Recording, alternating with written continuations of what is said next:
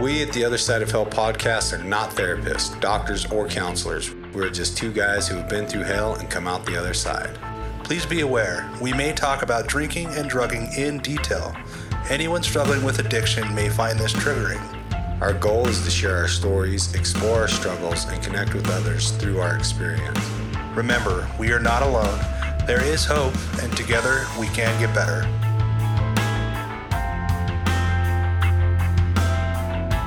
What's up, everybody? I am Cameron. And I'm Willie. And today we have a very special guest, one of our favorites, Cole.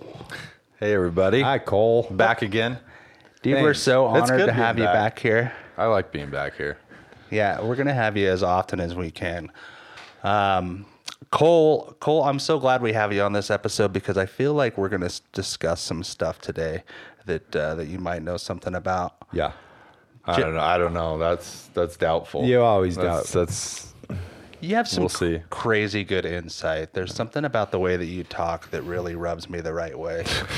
Cole. I aim to please. So Cole is sober. Yes, that's why we like it. In sobriety. Yeah. Well, and we got a really good war story today.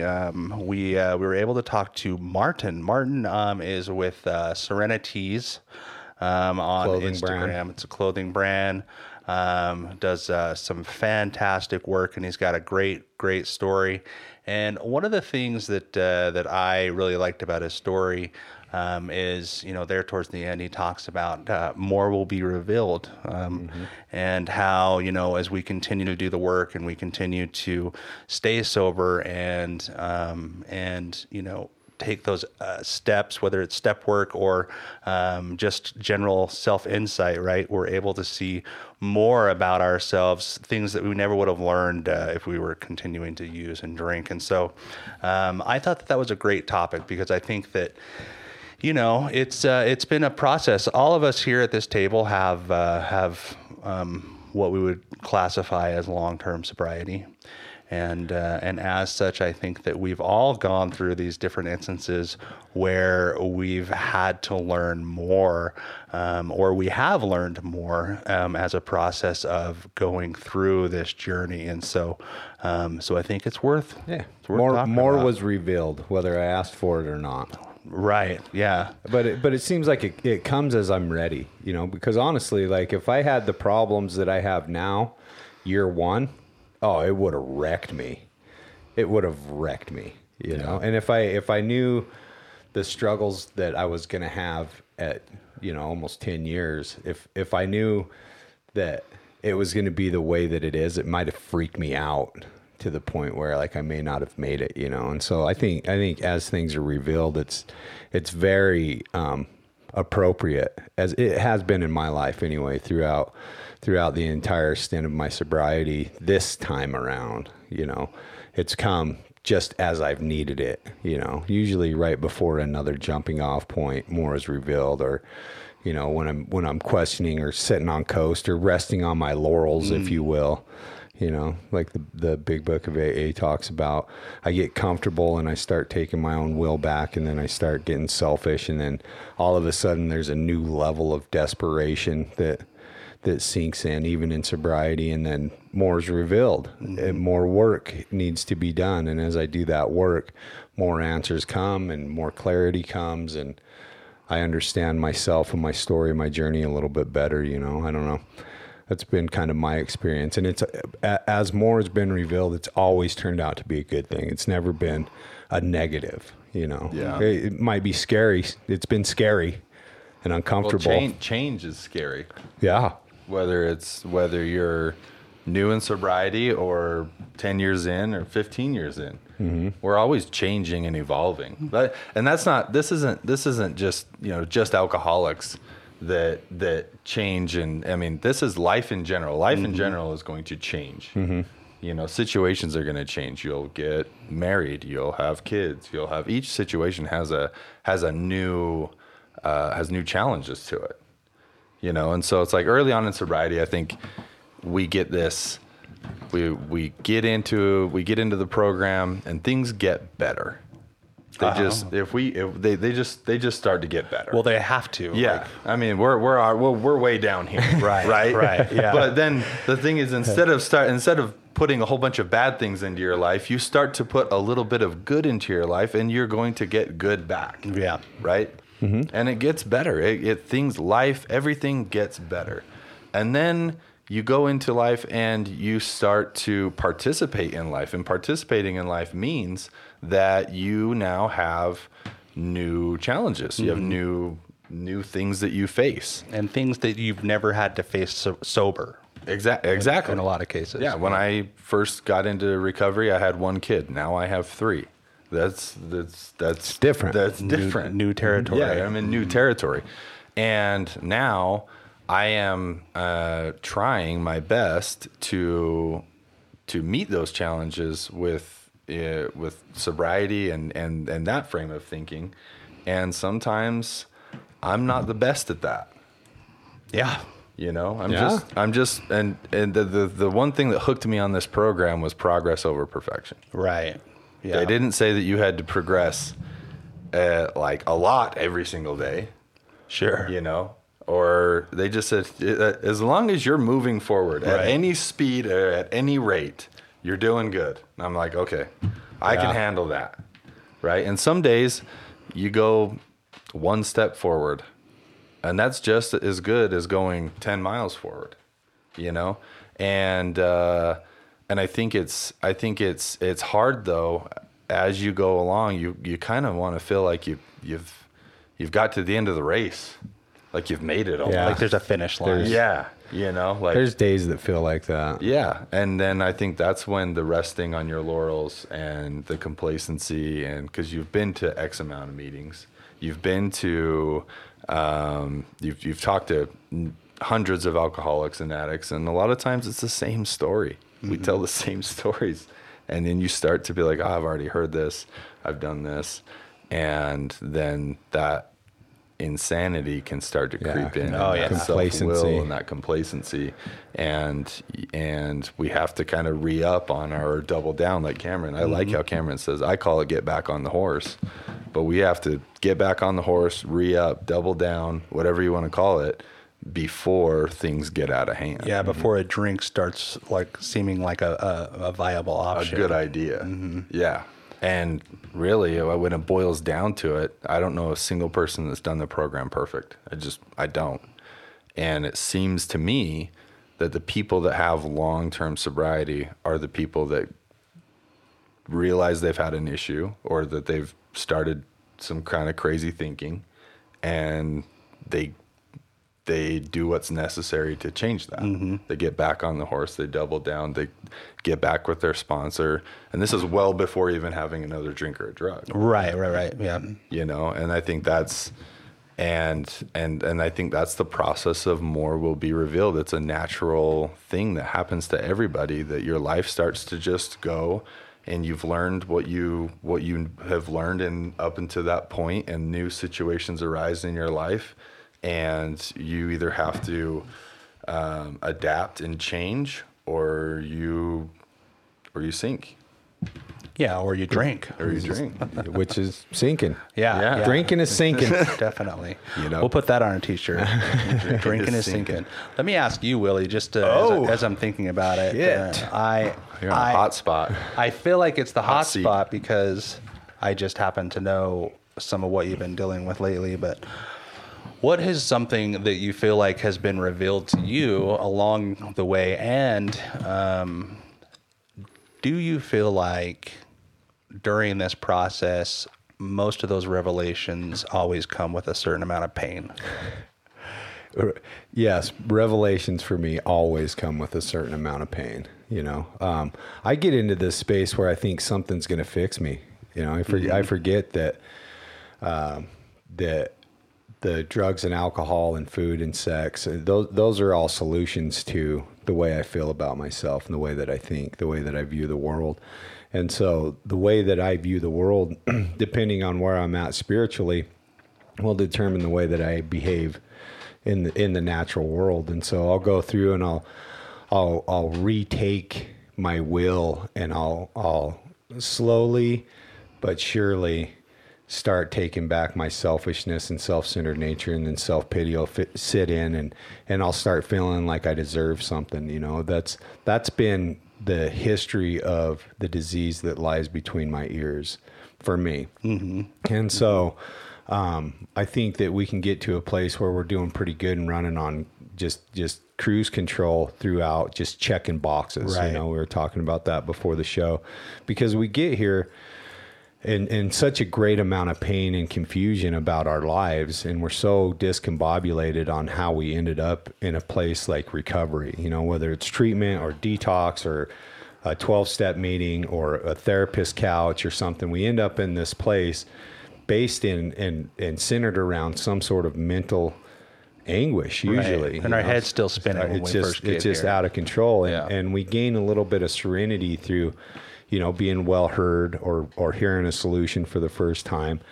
And then, like for me, I get addicted to that solution, you know, and so I'll go balls in and just do all this stuff as fast as I can. I'll go to as many meetings as I can. I'll talk to as many alcoholics as I can. I'll go to all these conventions, and I'll listen to all these tapes, and I'll take in as much information as I can, and I'll alcoholically recover.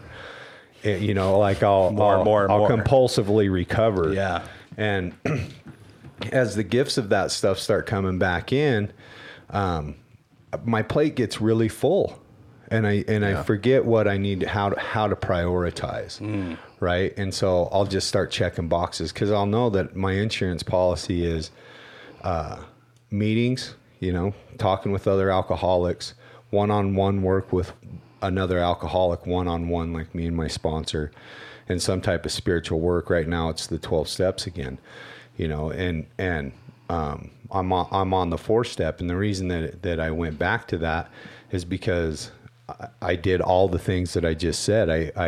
I let go of prayer. I let go of a connection with a power greater than myself.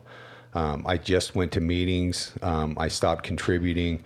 I was going there to see what I could say and show everybody how well recovered I was. And it wasn't from a place of intentional ego. It was coming from a place of confusing alcoholism, untreated alcoholism, going, okay, you need to go to this place, show up so that everybody can see how recovered you are, and don't worry about the ramifications or the consequences of living in untreated alcoholism, which is a state of being that's living in selfishness, self-centered pity, fear, resentment, dishonesty. All those things creep back in, and I end up in this place where I'm having to surrender again, and surrender in a new way. And I'm willing to do that because this last go around, with the insanity that ensued through getting COVID and being a business, you know, all the things that you just said, like we have all these new levels of success in living, and everything's going a certain way, and it's feeling pretty good. And I feel like, well, I can kind of do some of this stuff on my own. Mm-hmm. I end up in this place of fear, and I forget what the real solution is, which is surrender. Yeah. And as more gets revealed, I'm able to handle this stuff without picking up, right? Like, I don't know if that answers your question, but it seems like kind of a long rant. No, that's good. But that's exactly right. But you get to a point where you have a realization, right? Yeah. So we all have these, where what I have been doing isn't working. Yeah, it's minimal, and we go back to like the innate, that deep down internal feeling of knowing right from wrong, which I think most people have. Right. You know, there are the sociopaths and the psychopaths and the people that are constitutionally incapable of being honest. But I think most people, especially those that are listening to the show, those that are seeking help, people that have that feeling like something's wrong in active addiction or recovery, I think most of us have that feeling of right and wrong. Yeah. And in sobriety, that usually will come up. You know, it comes up with me, but I'll push it aside. Mm-hmm. No, it's fine. No, it's fine. This little white lie to protect someone's feelings is fine, right? This lack on responsibility that I'm putting off until tomorrow, it's fine. But it's not. You know, and that will compound. Right. And it'll compound. And then I'll feel that feeling and I'll push it aside. I'll go, no, it's fine. I don't need to worry about making amends for that comment because that person deserved it, you know, or my opinion matters, or doing the right thing trumps, or feeling the right way trumps doing the right thing, right? Like putting shit away and all that stuff. But deep down, I know, right? I know when there's more work that needs to be done. Right. I'm just great at making excuses to not do it until until it gets to a point. Fucking painful. Yeah. Right? Until it hurts. Yeah. And I'm living in untreated alcoholism in sobriety without taking a drink.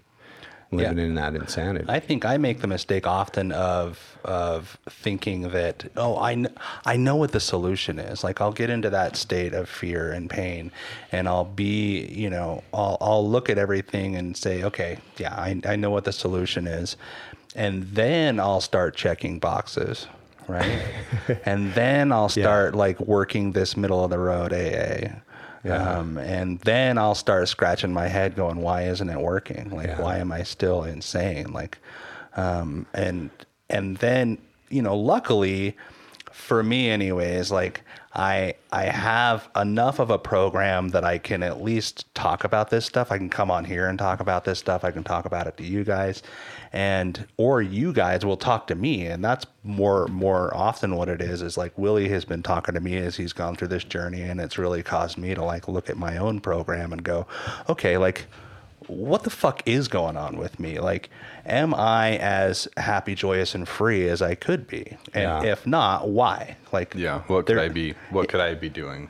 Yeah, there's no reason why I shouldn't be, right? Like, everything's good. I've got this program. The people around me seem to be happy, joyous, and free, and they're working the same program. So, like, am I actually doing everything that I could be doing? And like we said, like, that I come to the conclusion where it's like, well, why don't I try doubling down?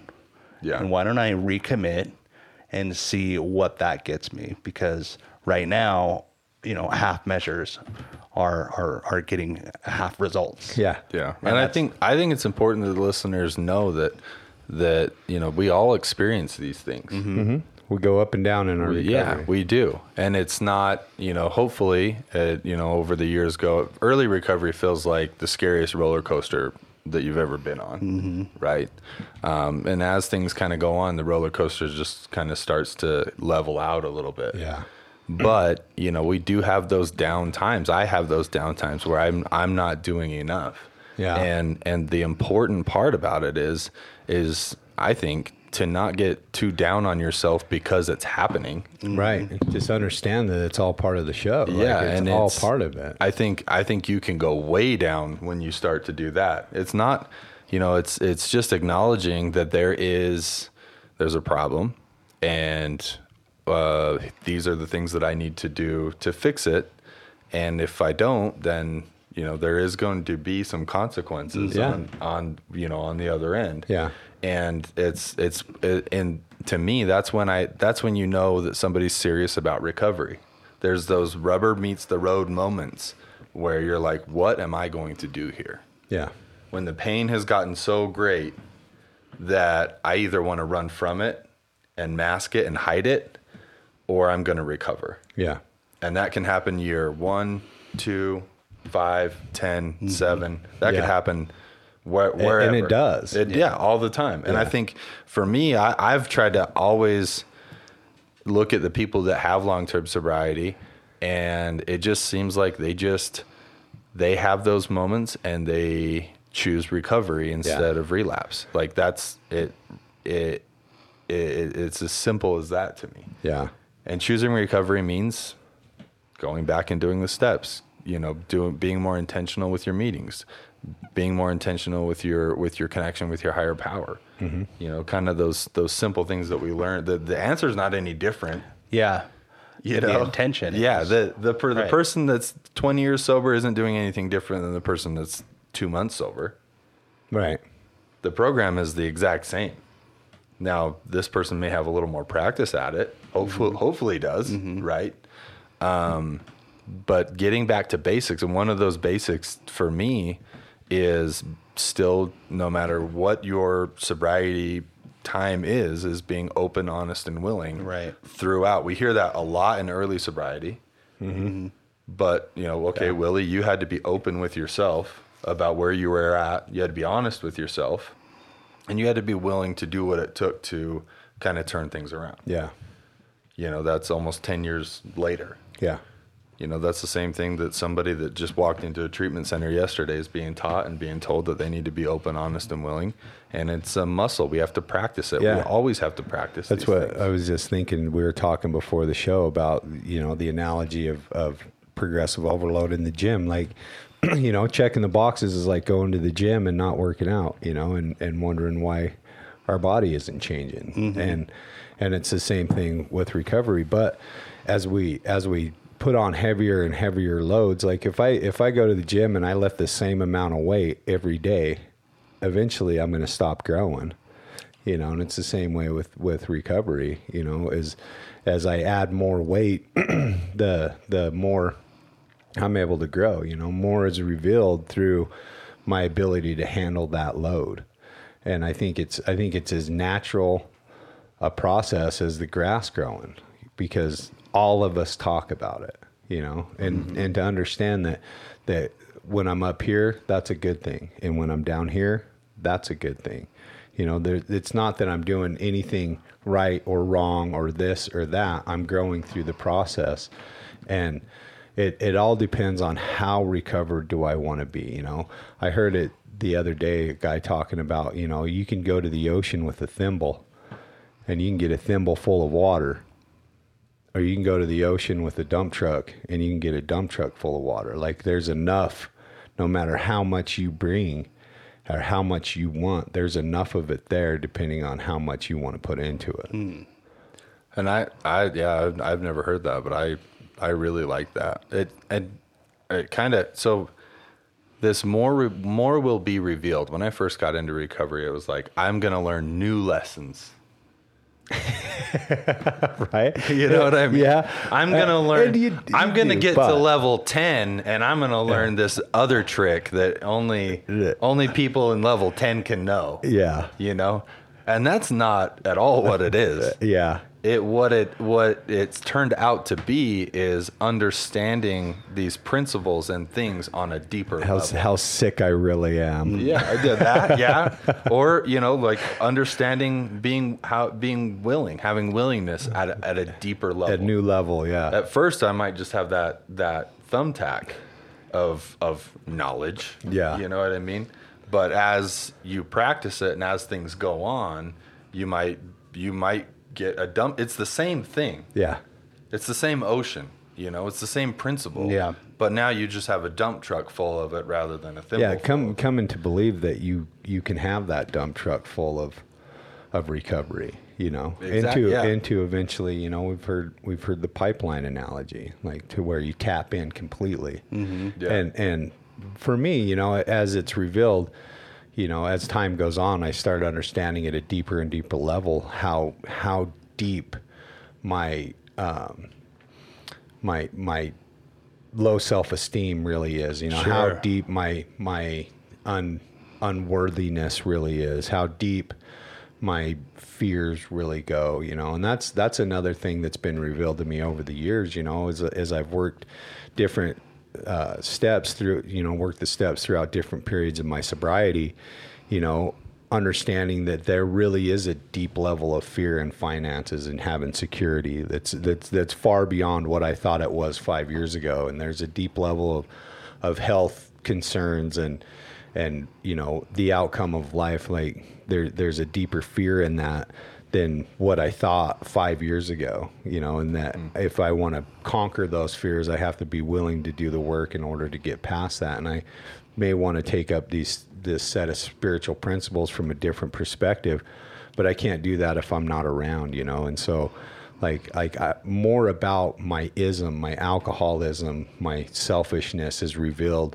The longer I'm here, the deeper I understand what they mean by you know, our problems are of our own making. I can look back and I can see like, wow, like, fuck, I did do all those things that put me in a position to be harmed. You know, I did do these things to other people that made them retaliate, and I didn't see it that way or whatever. Like, I was always the arbiter of like how dysfunctional my life is. Yeah.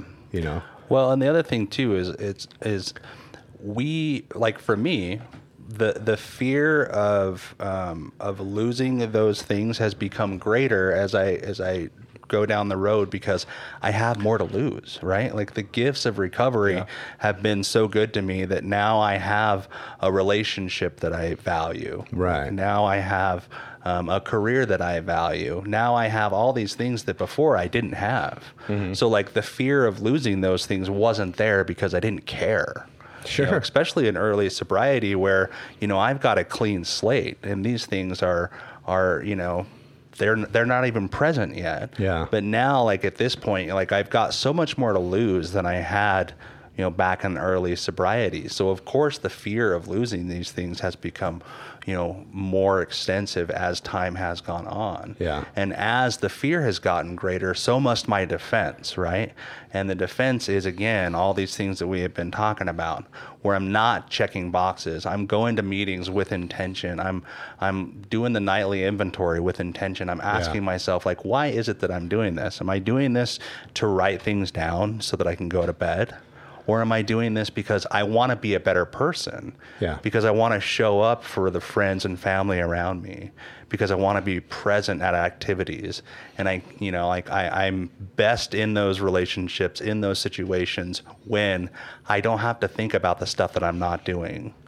And I can just be 100% me and authentic in those instances.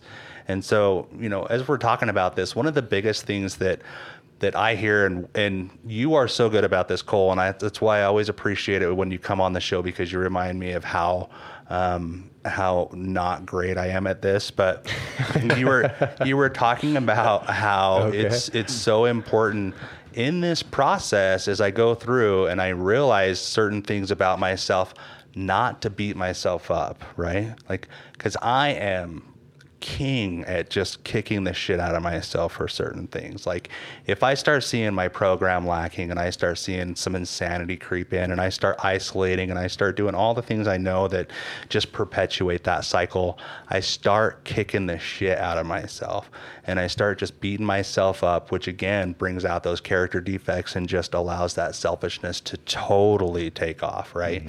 And now I'm like really, really in it. And so the beating myself up, like, the reason why I appreciate you saying it is it's a good reminder that that's just a way for me to keep staying sick. It's just a way for me to perpetuate the cycle. And so that's one of the biggest things that I always take away from this conversation with you, Cole, is like, right, I got to treat myself with some kindness and understand that, like, I'm human, and that me beating myself up in this instance again is not going to help me at all. It's just a way to perpetuate things. And so that's one of the things that to me has been revealed again as I go down the process and through this journey. So thank you. I bring that up a lot because I struggle with that a lot. Right. I mean, that's, you know, that's something that very early on was actually probably one of the biggest things that a counselor told me. He goes, God, Cole, you're just a walking ball of self-pity, aren't you? I had known this guy for 5 minutes. Yeah, like, thank you. Yeah, no, I had some choice words. He picked it up pretty quick. Yeah, I had some choice words for that man. And he said, he goes, well, am I wrong? And I said, nope. Doesn't make me like you. No, you're not wrong.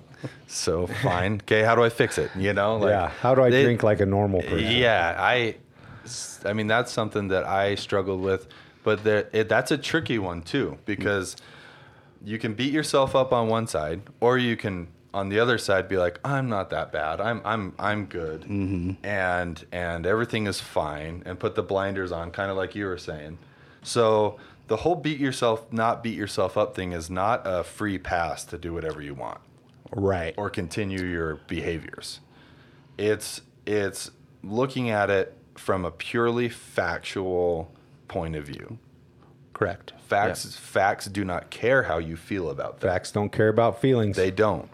So when I look at myself, I have to. If not, I will fall into I will go into either one of these sides of self-pity and self-loathing, or blinders and it's okay and I'm fine and I need to be kind to myself, so I'm just going to allow myself to continue to behave this certain way. Yeah. I have to look at it I have to remove, and that's very hard, but I have to remove my feelings about the subject and say, did I do this? Yes.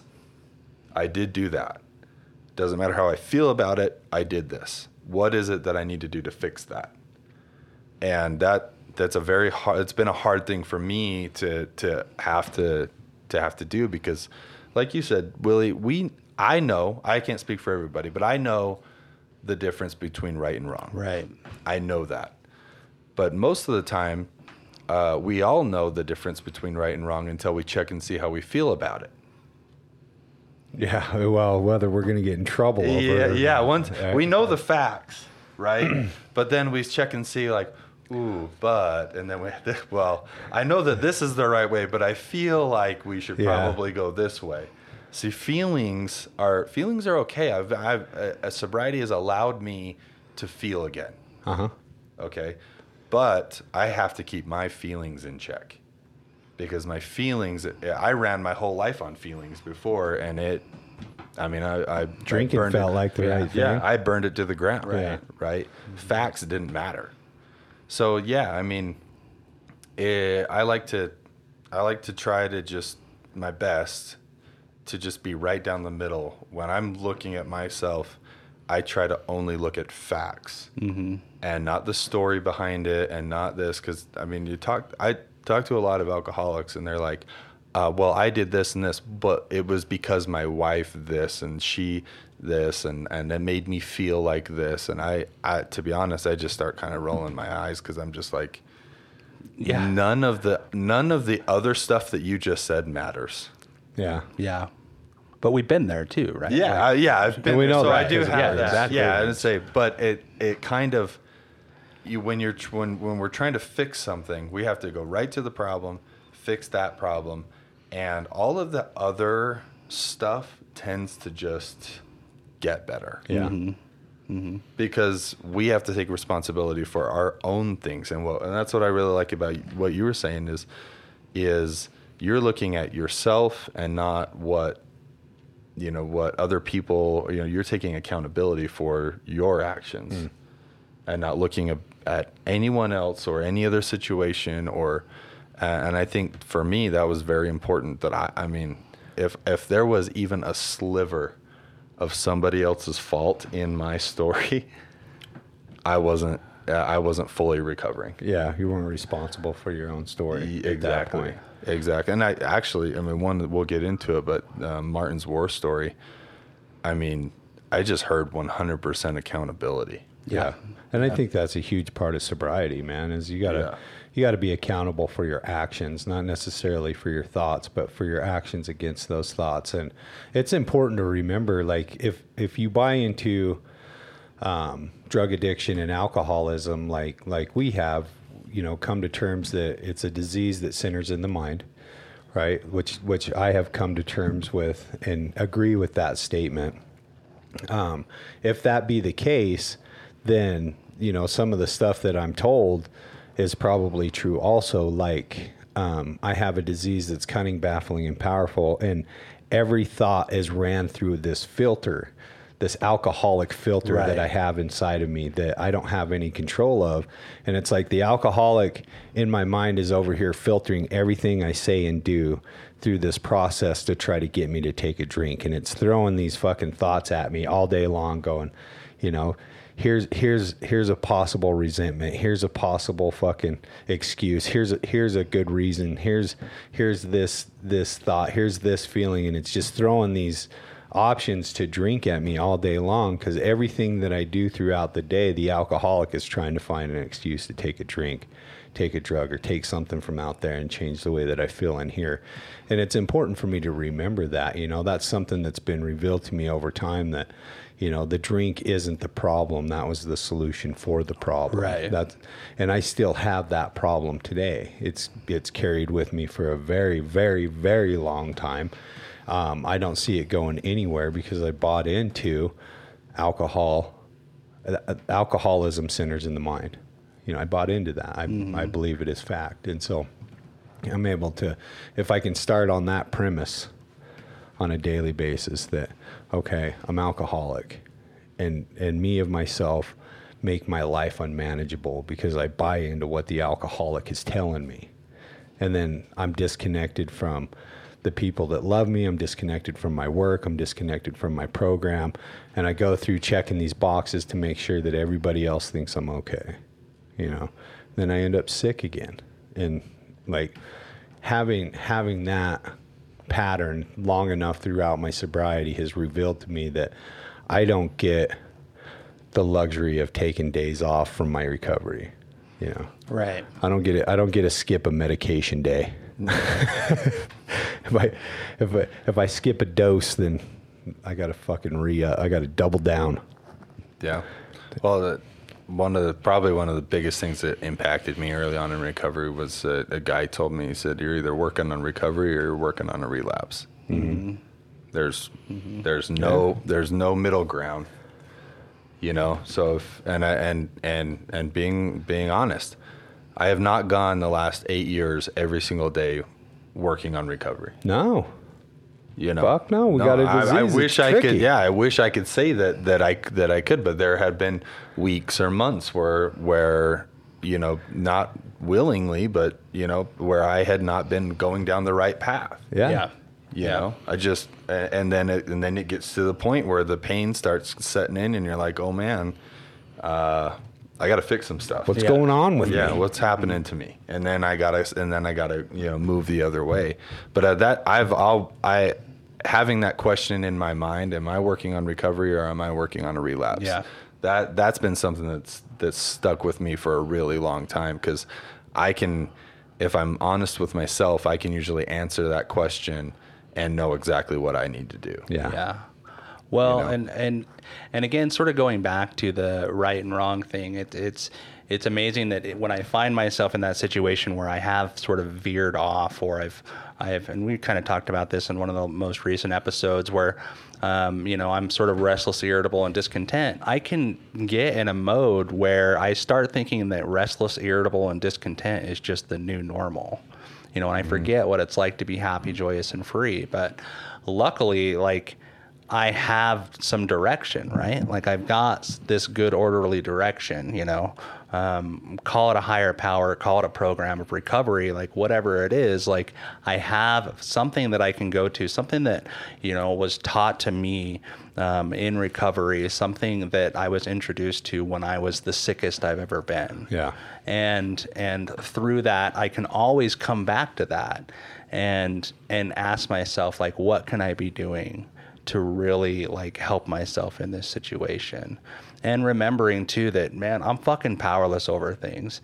And when I start taking my will back and I start thinking that I know how to run the show, that's when things just go to shit, and it happens every time, but again, like, just I'm so thankful that I have a place to go, a place that I was introduced to, and we're the lucky ones. For sure, we're the lucky ones, and Martin too. Martin, was able to get into a program of recovery where he learned so much about himself and was able to finally like put some decent clean time and some good healthy clean time together.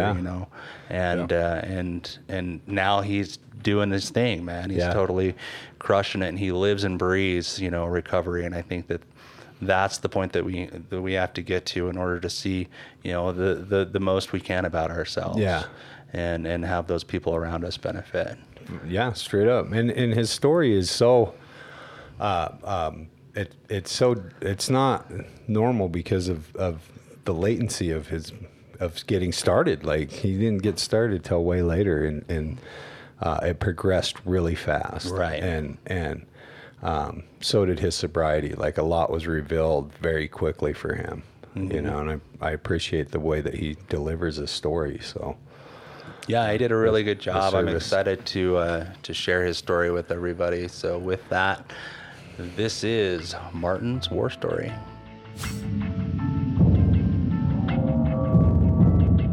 I'm a grateful recovering addict. My name is Martin. I've been clean now for 1,222 days. My clean date is May 10th, 2018. Take it back. I grew up super religious in a military family. Went to church, got grades in school, and my adolescence was pretty much normal. I mean, we drank and smoked cigarettes on the weekends with friends. You know, we would sneak liquor out of our parents' liquor cabinets, and cigarettes from unattended packs or whatnot. But we never did drugs. So my teenage years, for the most part, became normal. It didn't start getting crazy until actually I visited Vegas after my 21st birthday. Shortly after my 21st birthday, and hung out there with friends, and was out there for a week, and I fell in love with it like instantaneously. So much so that I put my notice in and stayed another week out there and started looking for a job. And a week later, I was moving out to Vegas. I got a job there, here, because I live here in Vegas now. And coming to Vegas pretty much woke up a sleeping giant in my head. It started out with gambling, blackjack, almost every night.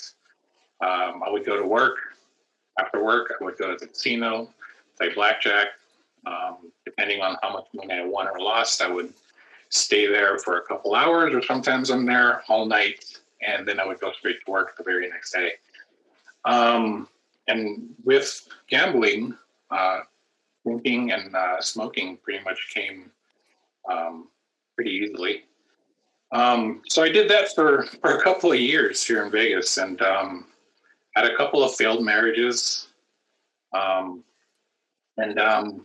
It wasn't until after those two failed marriages that I got introduced to the drugs. I was hitting the Vegas nightlife scene, and everything was super new to me. You know, the nightclubs, the bars, the girls, the music. And one night, I was actually hanging out with some friends, and my little brother was with me. And, I was asked if I wanted to take ecstasy. And I had never taken drugs my entire life, ever. We grew up, my parents were telling us, alcohol and cigarettes were for adults. Don't do drugs. And that's pretty much how I lived my life. So I had never done it. And I was, 28 by this time. And my brother looks at me, and I was like shaking my head. And he was like, okay, shaking his head, okay. And then like a few minutes later, he pulls me aside and he's like, hey, I've done this before. Not that big of a deal. I'll even split one with you. And I was like shocked that my little brother was asking me if I wanted to do drugs with him. And so I did. I tried my first drug, and it was ecstasy. And that right there was an opening to this whole world of just craziness for like the next, 4 or 5 months. I was hitting the bud scene every single night. I was doing drugs. I got introduced to all kinds of other club drugs, and it was just nonstop from there, nonstop. For like 4 months, I was like dealing ecstasy in the clubs, and I got in trouble. I got busted, and I ended up doing, some time in jail. And luckily for me, my girlfriend at the time, the judge was my girlfriend's cousin's godfather. So I got away with 2 years of probation, a year of drug counseling, and time served. I was in jail for 13 days, and that didn't stop me. I was reporting to my drug counseling once a month, and I was still doing drugs.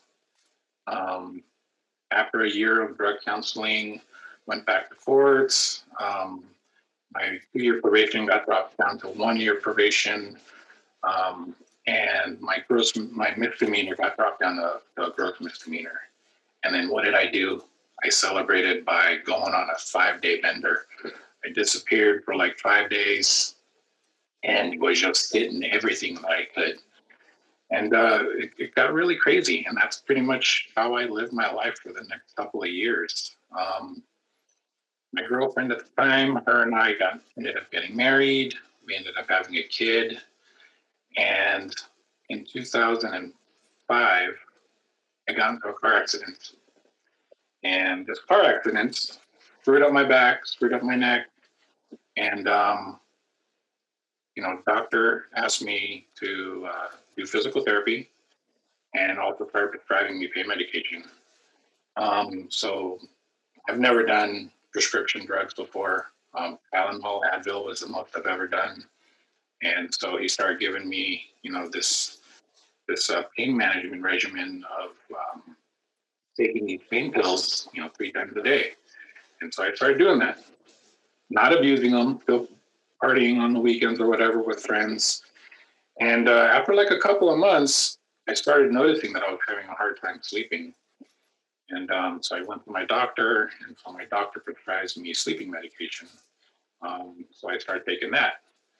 And that took like a couple of months. And after that, I started noticing I was like waking up groggy and like I couldn't function, wanting to stay in bed longer, and just like feeling lethargic in the morning. And went back to the doctor again and told him, hey, this is how I'm feeling. And he prescribes me Adderall. So to back up a little bit, I'm diagnosed ADHD, but I never took medication because my parents were totally against it. So my doctor's aware of this, so he says, well, why don't you just try Adderall? It's gonna wake you up. It'll help you focus at work and whatnot. So now I'm taking, Lortabs, and I'm taking Ambien, and now I'm taking Adderall. I'm doing this now, and it's been 6 months since my accident. And I'm at work one time, and I'm doing my work, and the next thing I know, I'm like starting to have a hard time breathing. My chest starts like pounding super fast, and I started freaking out. I swear I thought I was having a heart attack. My mouth started to get super dry, and I'm just like getting all clammy, and my boss actually ended up calling the paramedics, and the paramedics come, and they put me on a gurney and put me in the ambulance, and they had me strapped up, all sorts of stuff, and had the oxygen machine on, and so he's all asking me all these questions like, have you taken anything? Have you done this? Have you done that? I'm telling him I have all these, prescription medication that I'm taking. And so I lift off all the medication. And as I was like telling him all this, he's like, okay, well, you're not having a heart attack. You're having a panic attack.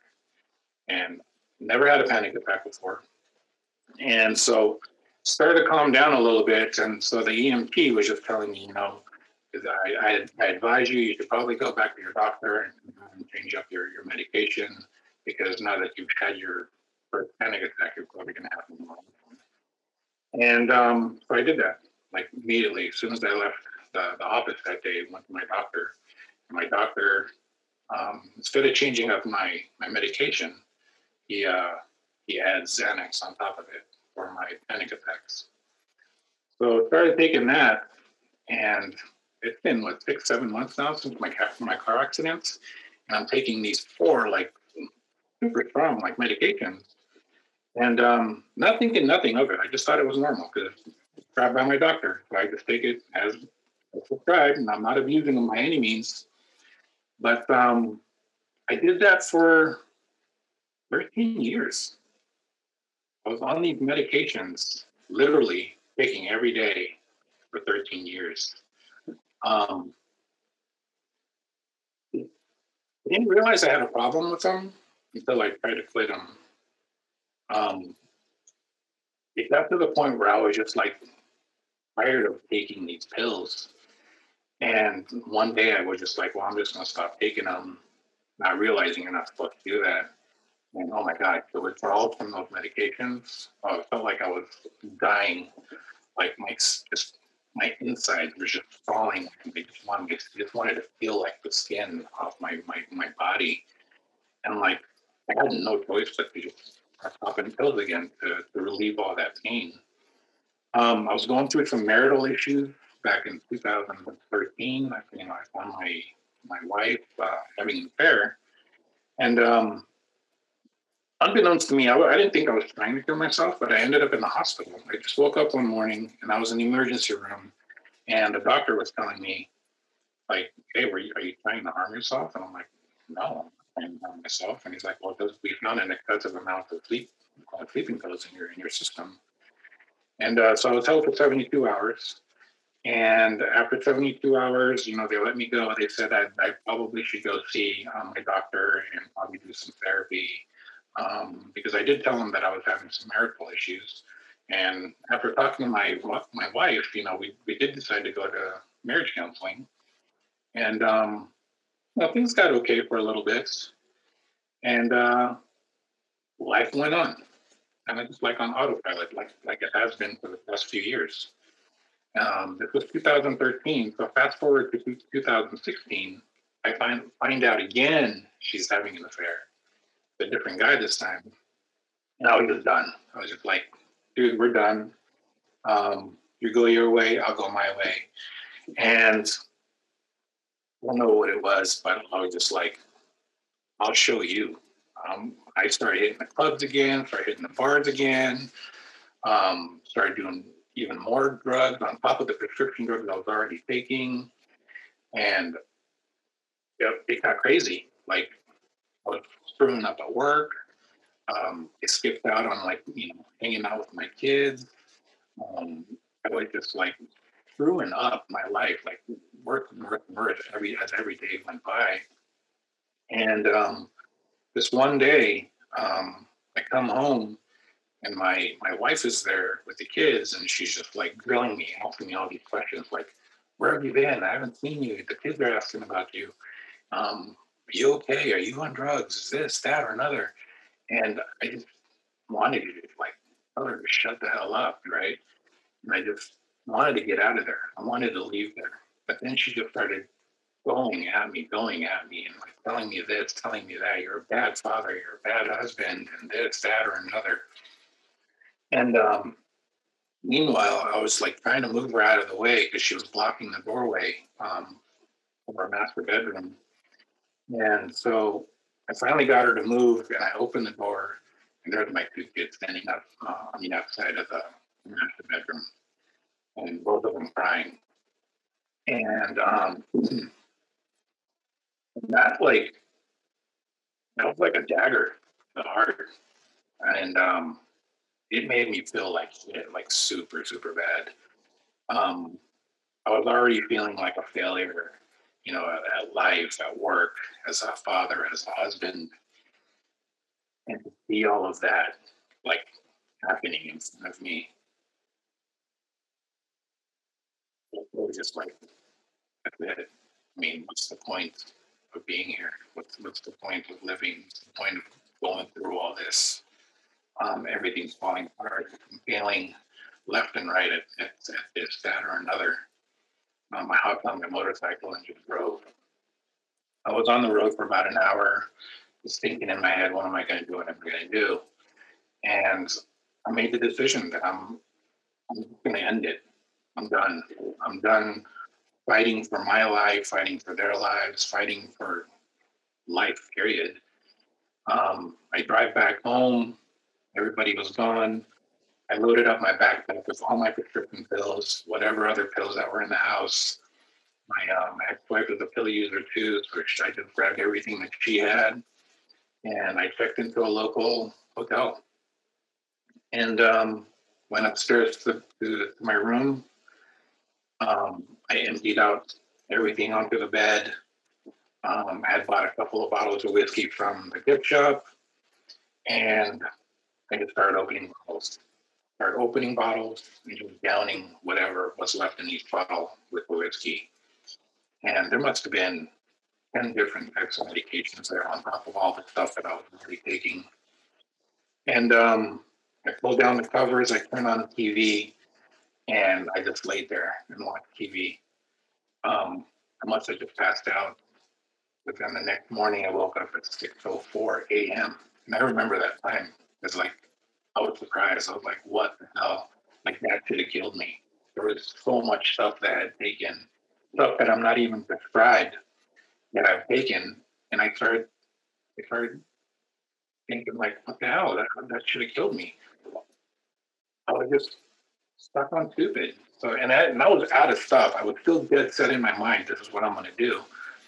And I didn't know what else to do. So pull up my phone, go on Craigslist, and just start looking for whatever I could find. I find this drug dealer on Craigslist, and I met up with him. I bought. He said, "Just whatever you have, give it to me." He gave me a ball of Crystal, half a ball of Coke, and a couple of Mollies. And I drove back to my hotel room, and same thing. I just started dumping it into my hands and just washing it all down with whiskey. And same deal. Laid in bed, turned on the TV, passed out again. And this time it was like 11:15 the very next morning. I woke up again. But this time I was covered in blood. I had dried blood on the side of my face, dried blood on my shirt, dried blood on my sheets.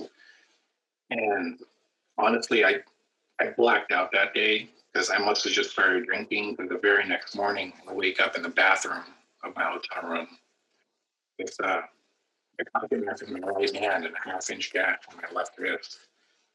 And as I was sitting up, I saw the bathtub was full, and just empty bottles of whiskey in the bathroom. And I'm struggling to get up, and I see my reflection in the mirror. And first thing that comes to mind is, what the hell are you doing? What the hell are you doing to those boys? And I freaked out. I was like, I can't believe I'm doing this to my boys.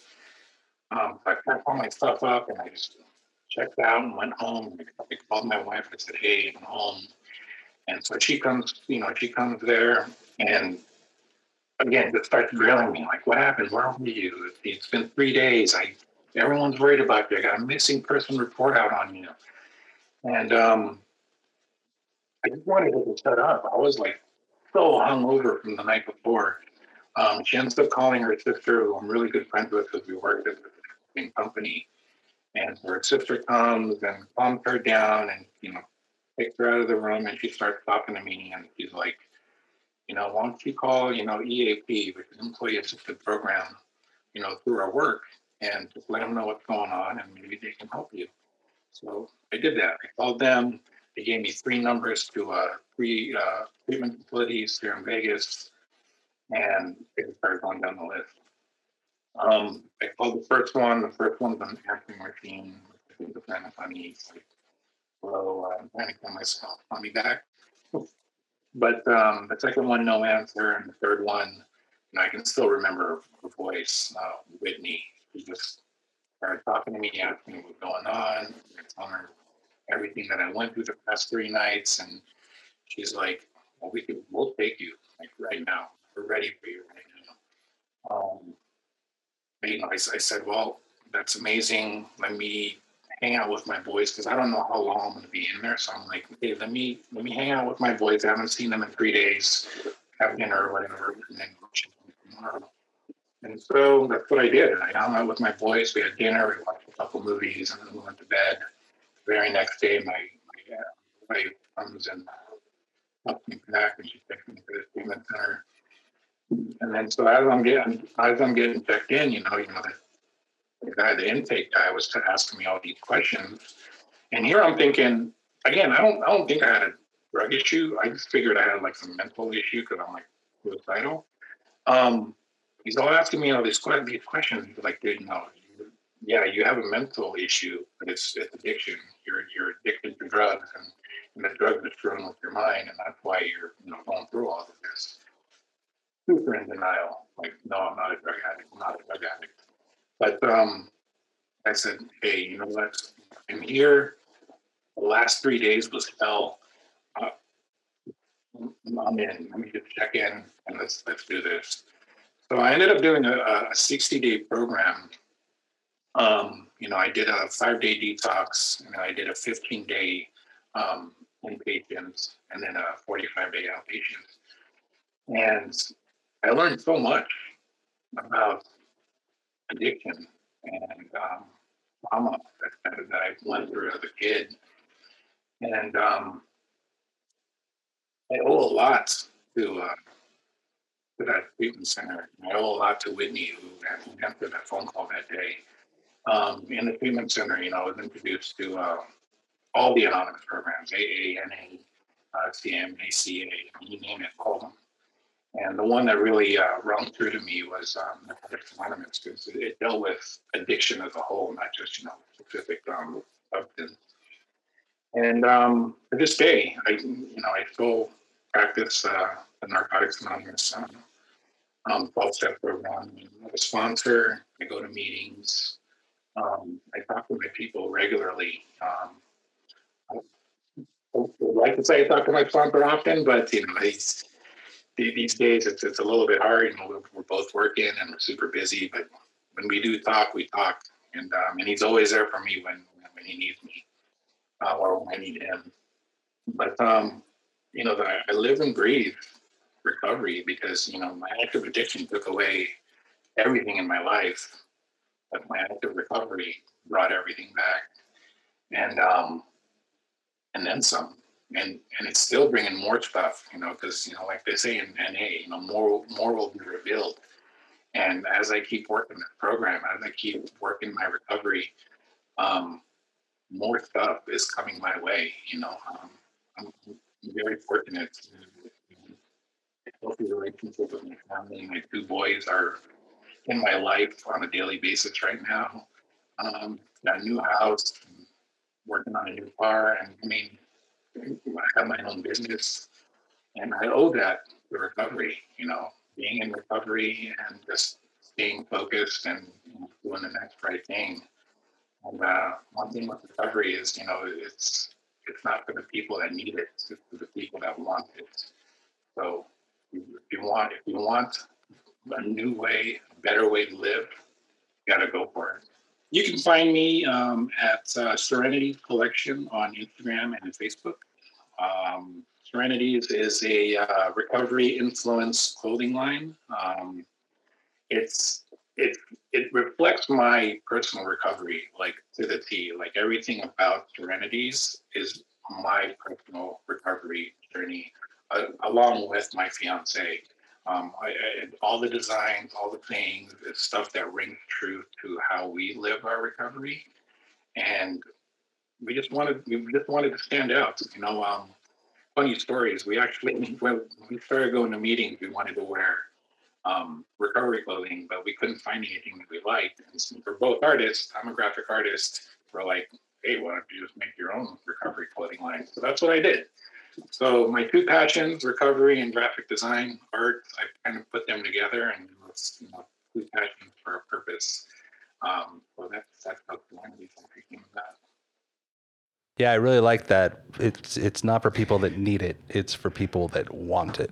Yeah, that stuck out to me big time. You want a new way of life? Go for it. Yeah, go for it, man. He's a Well, great thanks, example man. of Martin was really awesome to talk to. Is high time I met him. I've been back and forth with him for a little bit, and I knew I wanted to get his story, and was really excited to talk to him. And man, his story was awesome. What did you guys think?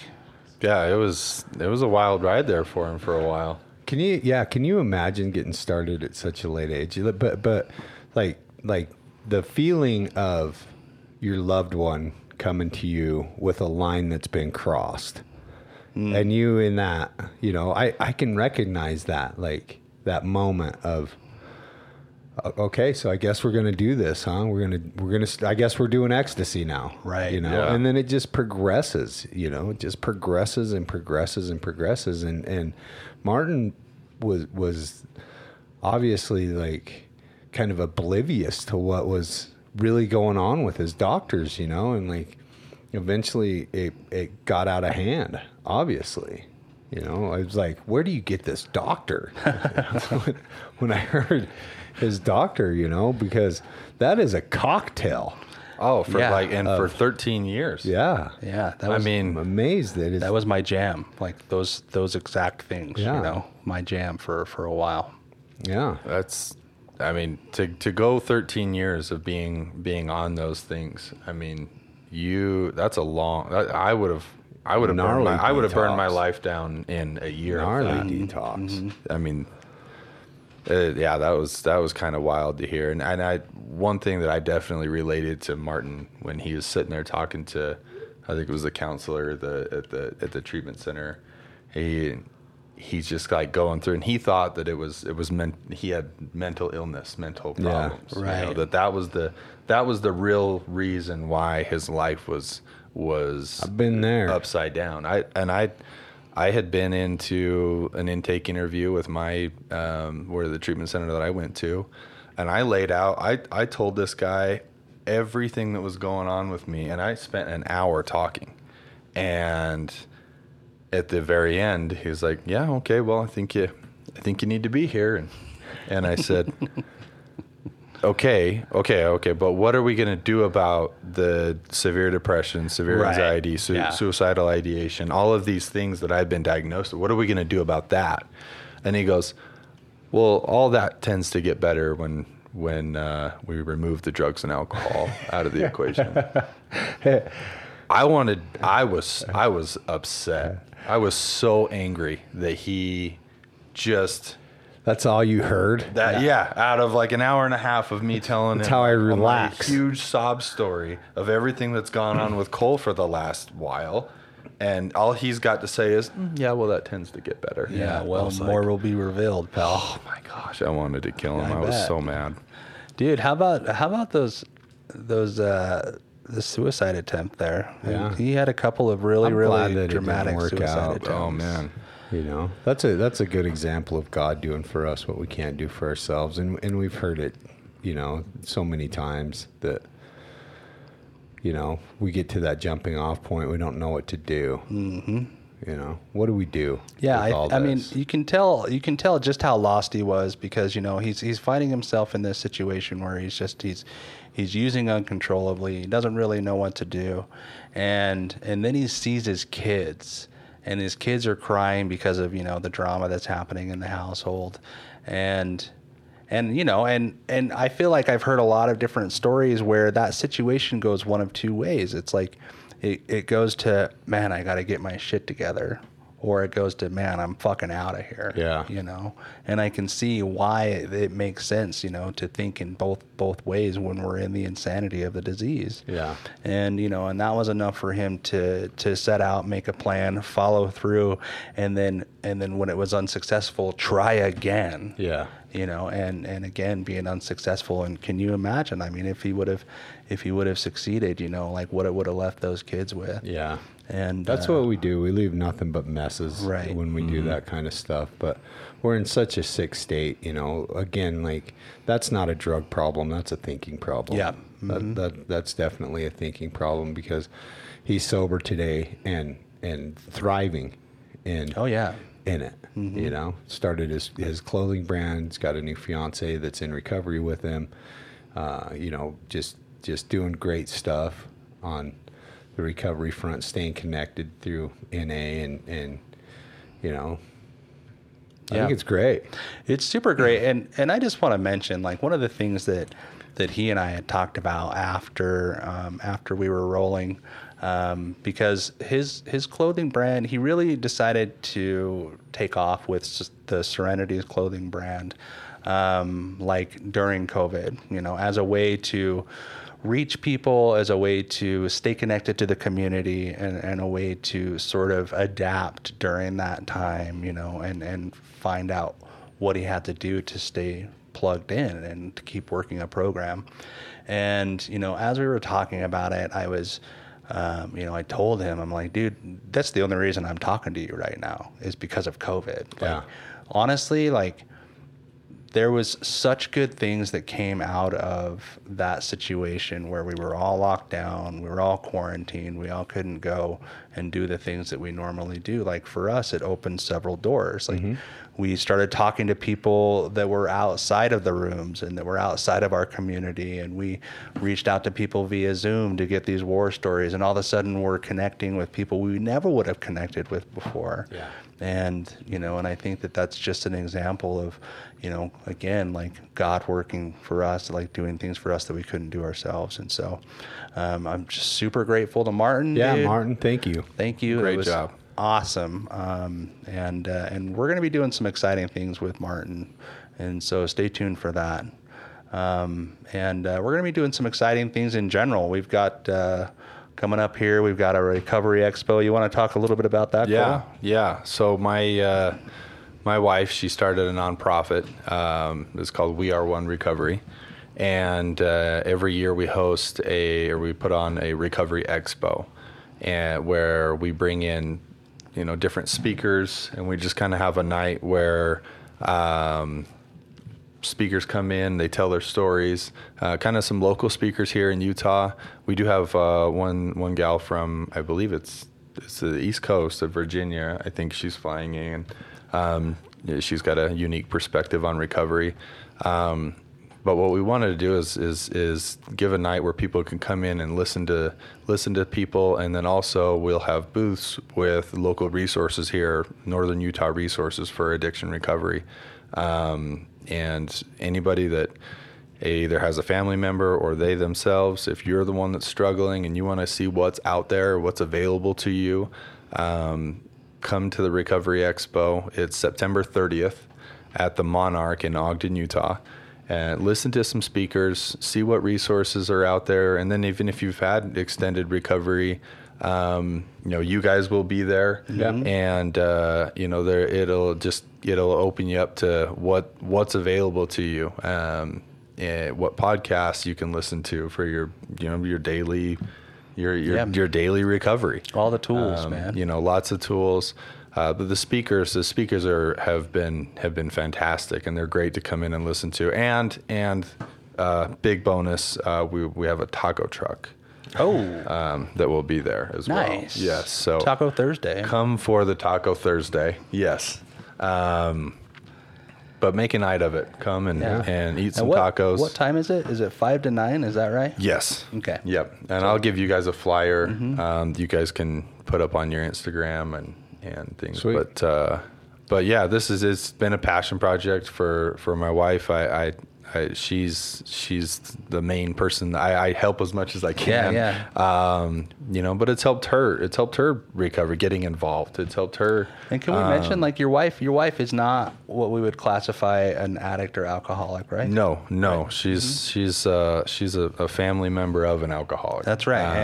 And what a great thing for her to do in order to, like, support the community. Like, it's really cool to see her do this from the perspective that she has. Yeah. She realized really early on that she needed to dive in and to kind of look at her life and the things that the way that she had handled situations. I'm not saying that they were bad. Sure. But because she had to handle those situations because of the ways that I was acting. Right. But there was some healing that needed to happen there. Because of what I was doing. It's a family disease. Yeah, and she's sought that out, and part of that healing is she really does.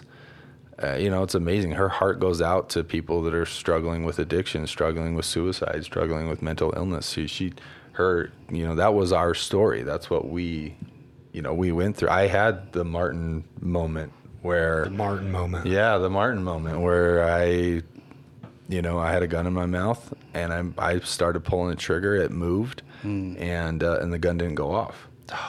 And then when that happened, I looked and I thought, wait a minute, what am I doing? Man. And when he was waking up and he finally was like, sees his kids and he's like, what am I doing? Yeah. Yeah. It's like you wake up from a bad dream. Yeah, for real. It is like like the moment, just moments prior to, you were in this fog or this, I mean, I can't even explain it. And then it's just like you snap out of it for a split second and you're like, whoa, what's happening here? There's some big problems going on. And I don't know that I was like, I need to get my shit together right now. In that moment, all I knew was what was going on was not right. Yeah.